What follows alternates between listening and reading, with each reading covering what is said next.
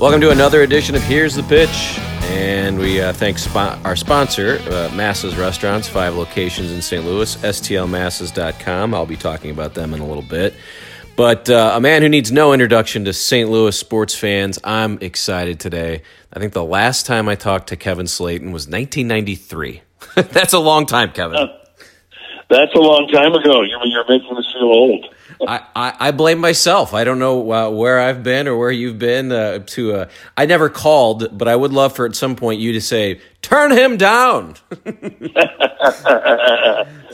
him down.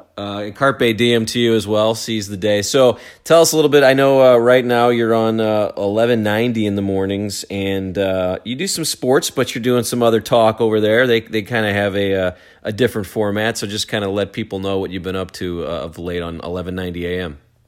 Yeah, I do the morning drive time show, 7 to 9, at 1190. It's 1190 The Patriot, and our 2 hours are a mix of sports and politics, and we stir it up, we have fun.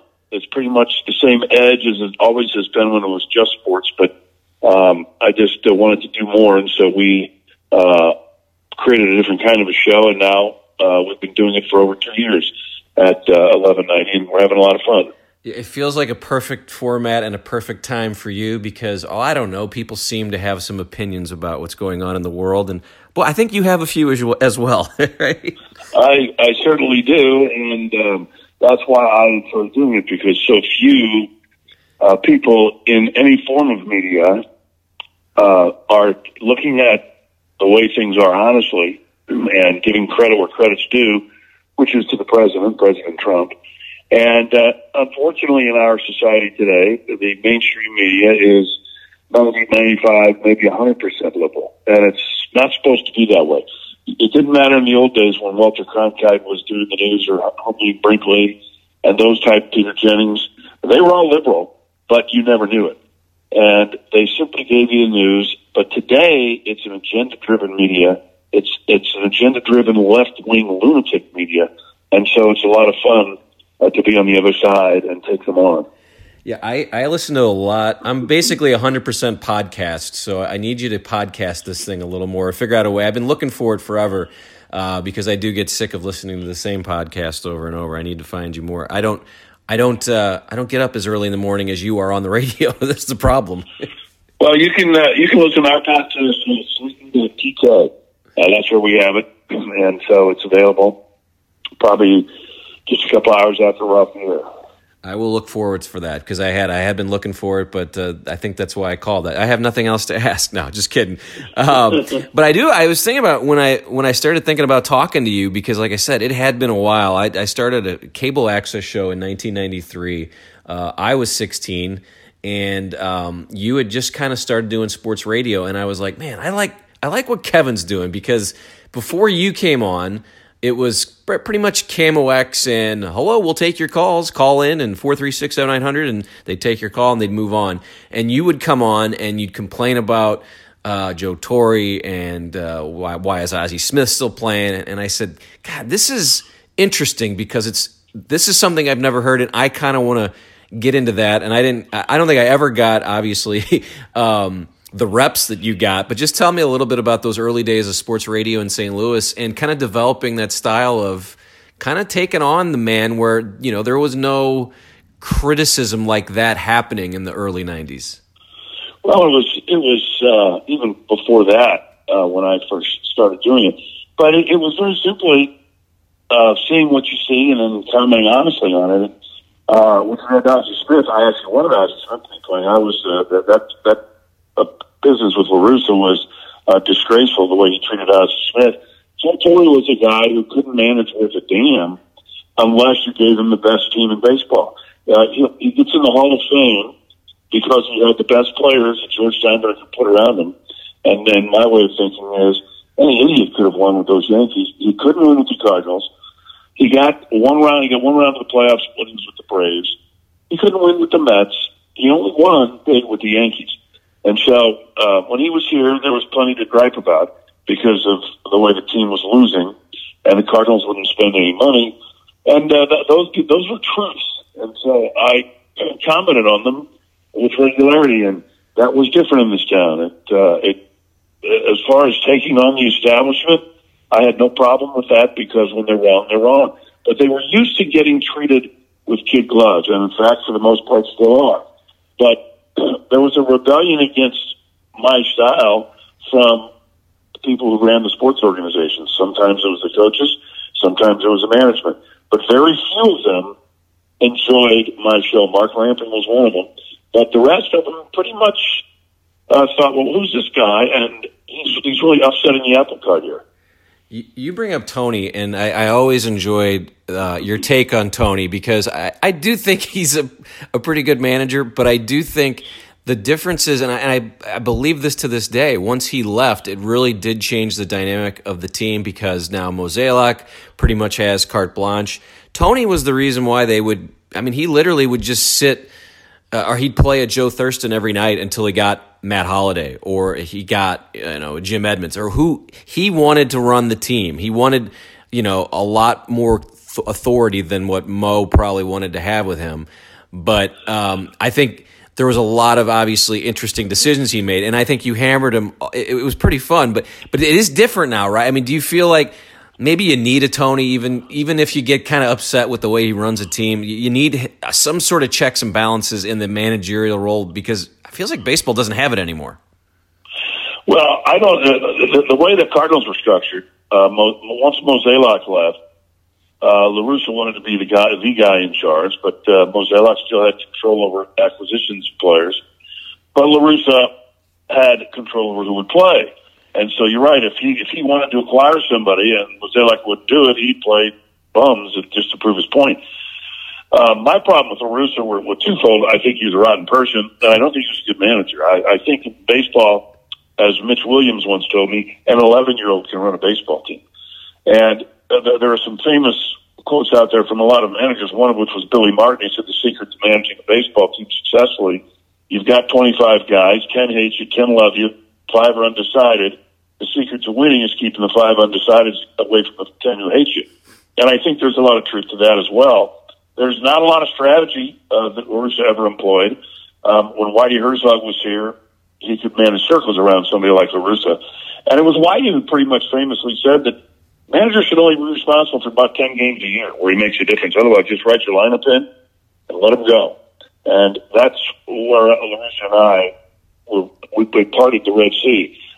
He was a micromanager who had to have control of every pitch, every play, and never did anything in terms of aggressive baseball. He loved to sit back and wait for the home run.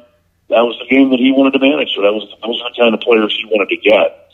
And when he kept claiming that he preached this hard 9, the Cardinal way, he was just a phony. Yadier Molina and Albert Pujols never hustled. They still don't. And they get away with it. So this kind of business is the Cardinal way, if you want the truth about it, and I told the truth about it, the Cardinal way is if you're one of his favorites, you don't have to hustle. And that's what got Scott Rolen out of here, because he crossed Pujols, and La Russa sided with Pujols. I think also the fun, as you talk, it is fun because it makes me think. And his famous beanball wars. Oh, hey, well, you could throw it, guys. You just can't throw, up, or that. He seemed like he wanted to control the game as if people make fun of Joe Madden a little bit in this town, but Tony was the king of that. Where we can throw it, guys, but we know how to do it. We're good at it. Well, he thought he ran everybody's team. And he was going to lecture you on where you could throw at a guy, where you could not throw at a guy. And the rest of the team said, that's you. And I don't know who he thought he was, but he managed some of the dirtiest players I've ever seen. Chris Duncan was one of the dirtiest players out there. So was Holliday. Both of them injured players sliding over the base at second base. And so Scudero was the guy that Holliday got for the Giants in the playoffs. And Jimmy Rollins was the one that Duncan took on. And both teams resented it and both retaliated. And La Russa made a big deal out of it. Same way with the infamous Molina-Brandon Phillips skirmish that Molina started, and then La Russa and Dusty Baker got into it. Of course, La Russa made sure he didn't get too close to Dusty Baker. And Holliday went after Chris Carpenter in the middle of that melee. People forget about that. I'm sorry, Scott Rolen went after Chris Carpenter. And Chris Carpenter's lucky Rolen didn't catch up to him. because Rolen looked like a raging bull at that point after the Cardinals had started this. But LaRussa thought he could control every team, and other managers said, I don't know who you think you are now. There are some who sucked up to him, like Joe Madden. But others said, like Bruce Bochy, hey, this is my team. We play the way we want to. And you famously sort of got under his craw with some Dave Duncan talk. And I thought you had him on a few times too. And it just was a funny thing to me that he would get so worked up over something Bernie Miklasz would write, or the Post-Dispatch would put something out about the Cubs, and I'm not talking to you. But you did have contact with him, right? I mean, until the end when I guess the Dave Duncan thing was. I've never saw him a few times, but at the point where he just, as long as you were complimentary of him, he was fine being on. But once you started to question him, then he wanted no part of taking part in any kind of an interview. And so I just stopped having him. And then the Duncan issue reared its ugly head because of a producer not telling Duncan that he was going to be on the air, and Duncan claiming he was never told. But I told him right before the interview started, so I know he was told. It's on the tape. But they wanted to make a big issue out of that, and so I really didn't care to have Duncan or LaRussa on anymore, because they would never give me any food. So I'm not one that interviews many players because they're dead. They've got nothing to offer. I think if I'm a part of the audience listening, I'm thinking, this guy, get him off. I mean, they're not skilled at doing an interview. Most of them don't have a personality. Their talent is playing baseball or playing hockey or basketball. It's not speaking. And so I think it bores the audience. Now, my favorite thing about your show is when you have callers, because I think callers think, I'm going to call Kevin and I'm going to let him have it. And then you're very good at making sure that you've won the argument at the end. And I think you enjoy it. It seems to me like you enjoy when callers want to call in. Tell me a little bit about that style of just letting callers come in and then just sort of kind of dig themselves into a grave. And then they're like, all right, Kevin, carpe diem. Yeah. Well, it's not hard, because most people that want to take you on don't really know what they're talking about. And so it's pretty simple. When you, as I've always preached to people, if you call here, have a point. 3 simple words, have a point. If you don't have a point, it's easy to destroy it. And the easiest way to win the debate, if a caller says 10 things and 9 of them are right, you go after the one that's wrong. And you leave the other 9 alone. That doesn't happen too often, but that's how you would attack it. And so they can't. It's a position they can't defend. I know they can't defend it because the facts are against them. So unless you have the facts in your favor, your point is worthless. And most people are intellectually lazy and don't present themselves well with researching facts. And so when they go and get all hyped up and want to tell you where to go, calling me a name without any substance to it is sort of juvenile.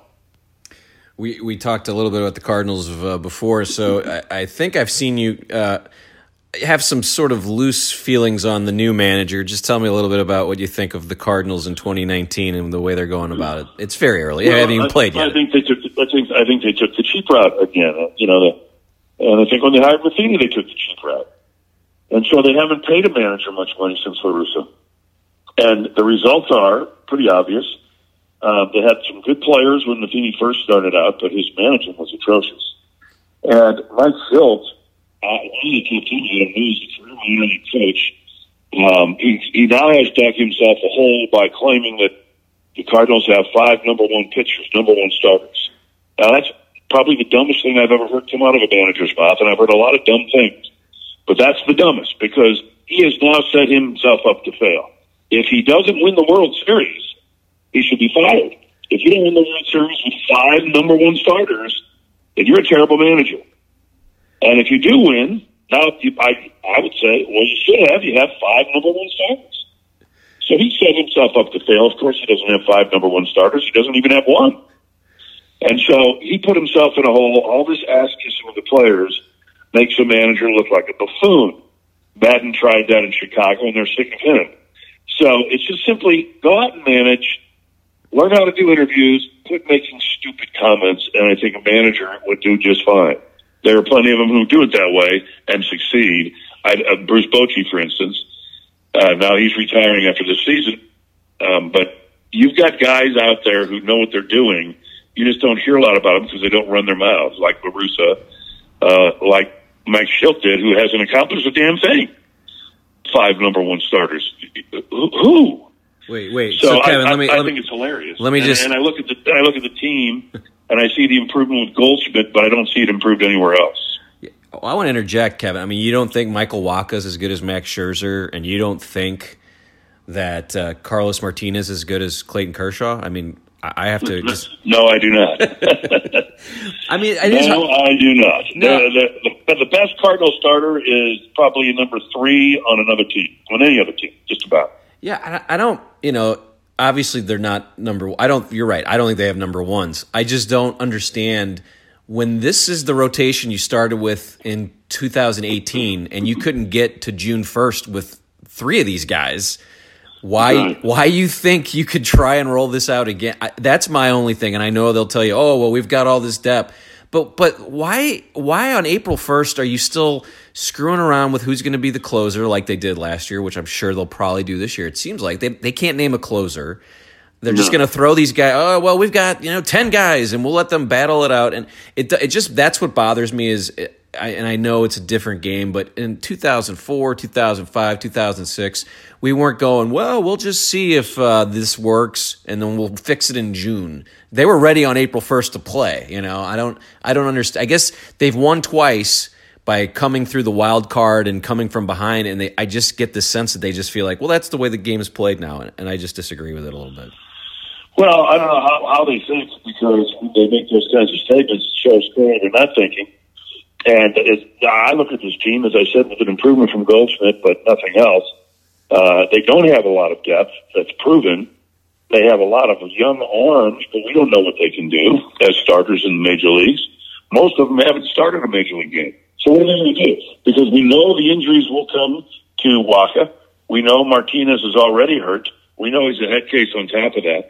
We know more than likely Wainwright won't get past 2 starts, and he'll be hurt. I mean, so now 60% of your rotation is going to be gone, disabled, or taking time off because they can't get through till Flag Day. Yeah, it's a lot of hope and praying. We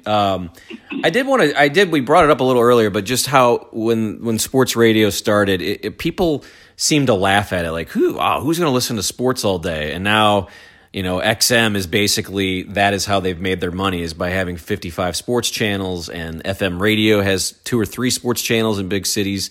Tell me about those early days, though, when people, weren't thinking this was going to work. And like I said early on, I feel like your show was so different that it helped carry it through those early days, because you were on during the day from 3 to 7, just literally ripping down Fred Ebenezer Kuhlman and the Post disgrace. I mean, I just remember all the things you used to say.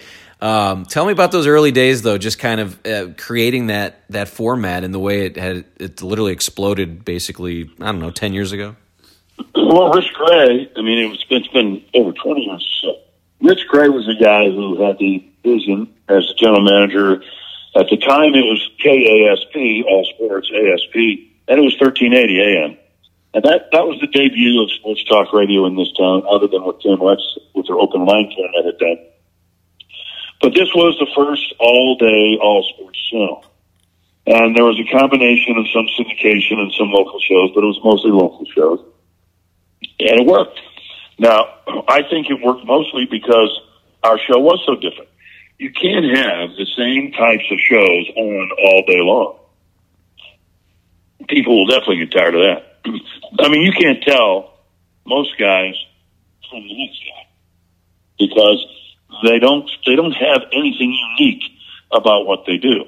You can put, for instance, Bernie Miklasz, you can put any idiot on there to recite statistics all day.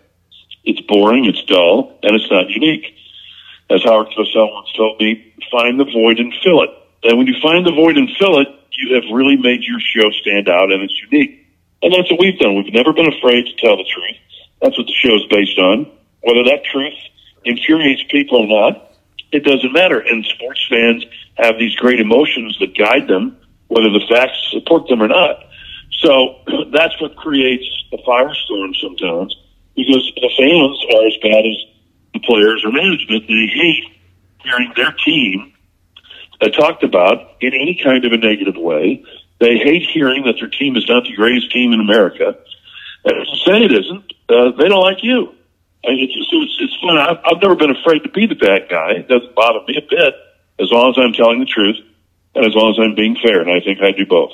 Yeah, and the other thing you did that I remember thinking, wow, I've never heard this done, and obviously it was early on, but you would take on a Bernie Miklasz or you would take on a Randy Carricker because you didn't see media on media, I don't want to call it crime, but basically just saying, these guys aren't, Bernie's just bloviating, and I like Bernie sometimes. Bernie sometimes says things that I kind of question because he didn't say the same thing last weekend, but I thought that was interesting that's what you did, because it feels like, from what I saw, media people just kind of want to be friends and, hey, he's my friend. You had no interest in being friendly with people if you didn't agree. No, I have no interest in being friendly with players or managers or management. They're not my friends. I have a job to do, and I have to be fair and open-minded about them. If you're friends with them, you'll never be open-minded. You'll just give the company line, which is what the media does in this town. And that's why I went after those guys on the air, because they were part of what was wrong with this town. They were nothing and still aren't. They're nothing but ass kissers. That's what they do now. And they do it for a living. When you listen to anything on the FM station, it's nothing but ass kissing of the local teams. And it's the same with the play-by-play.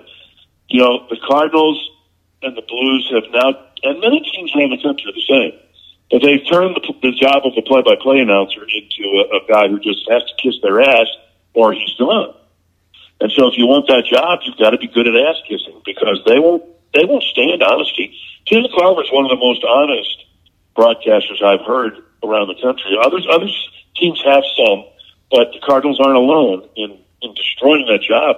They've made it such a worthless job to the point where they think anybody can do it. And so they put people on with zero training, zero experience, and zero talent. You had this interesting relationship with Kurt Warner. I was always interested. You loved Kurt Warner.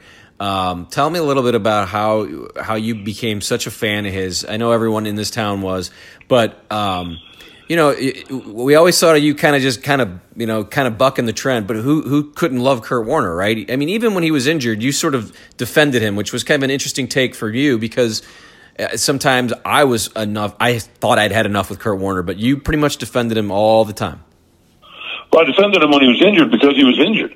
And people were trying to run him out of town and acting as though somehow he couldn't play anymore. I knew he could, and I said so. And I said it'll be a mistake to let him go, and it was.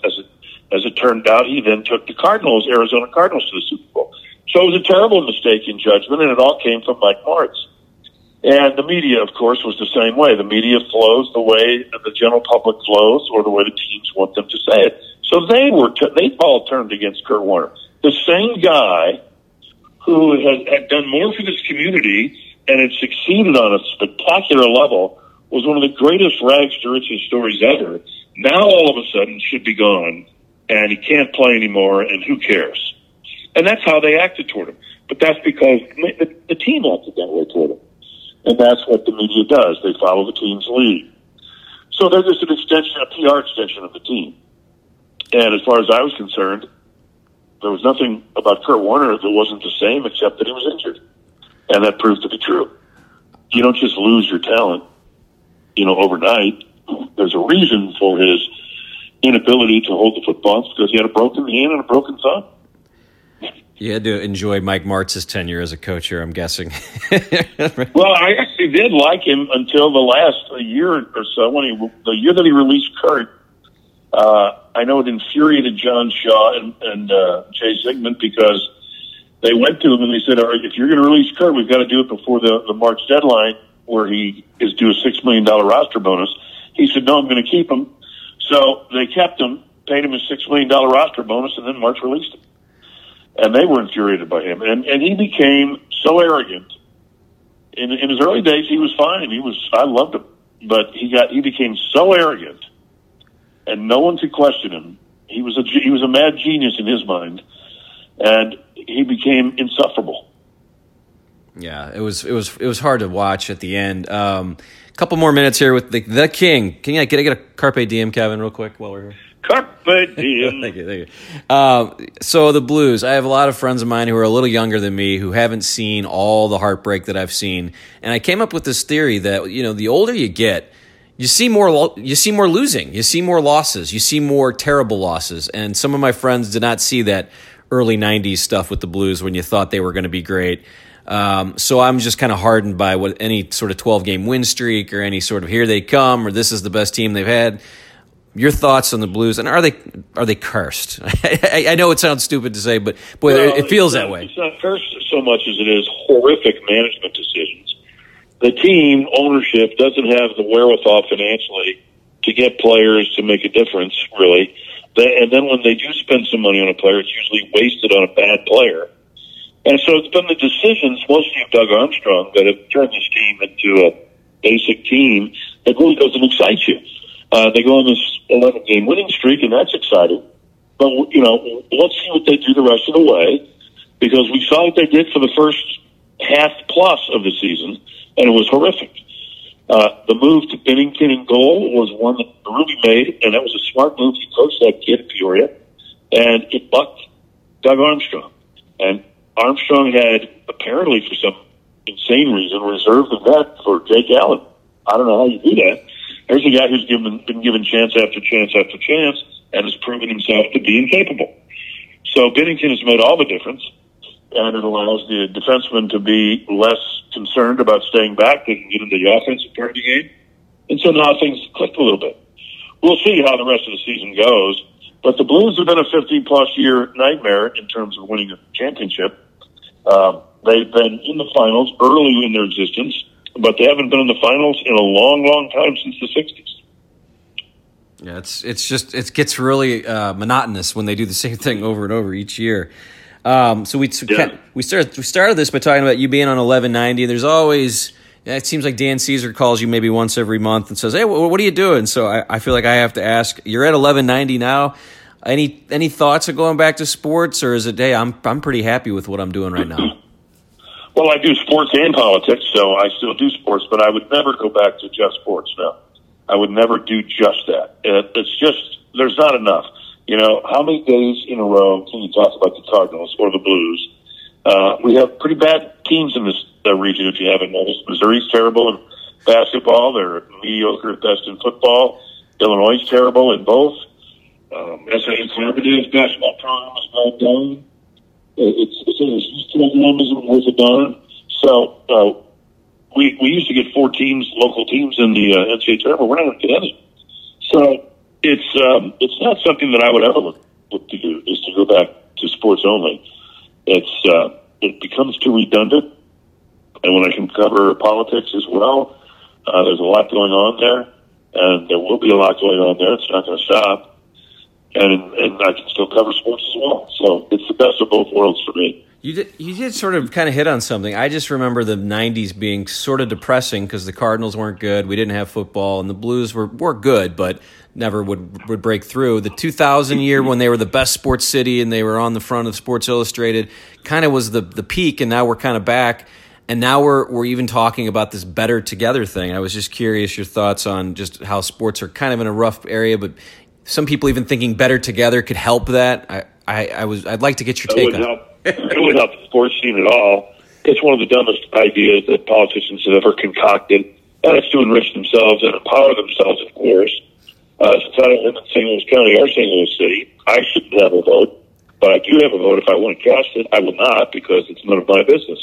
But to allow this to go to a statewide referendum is the most absurd thing I've ever seen, and it's done for one reason, in order for it to pass, because it won't pass otherwise.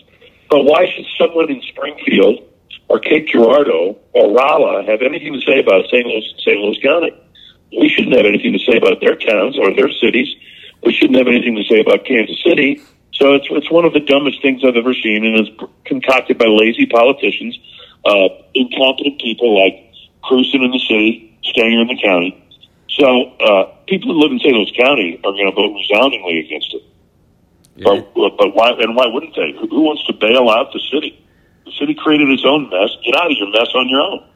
It's one of the reasons why I moved out of the city was the problems. I don't think I want them following me, right?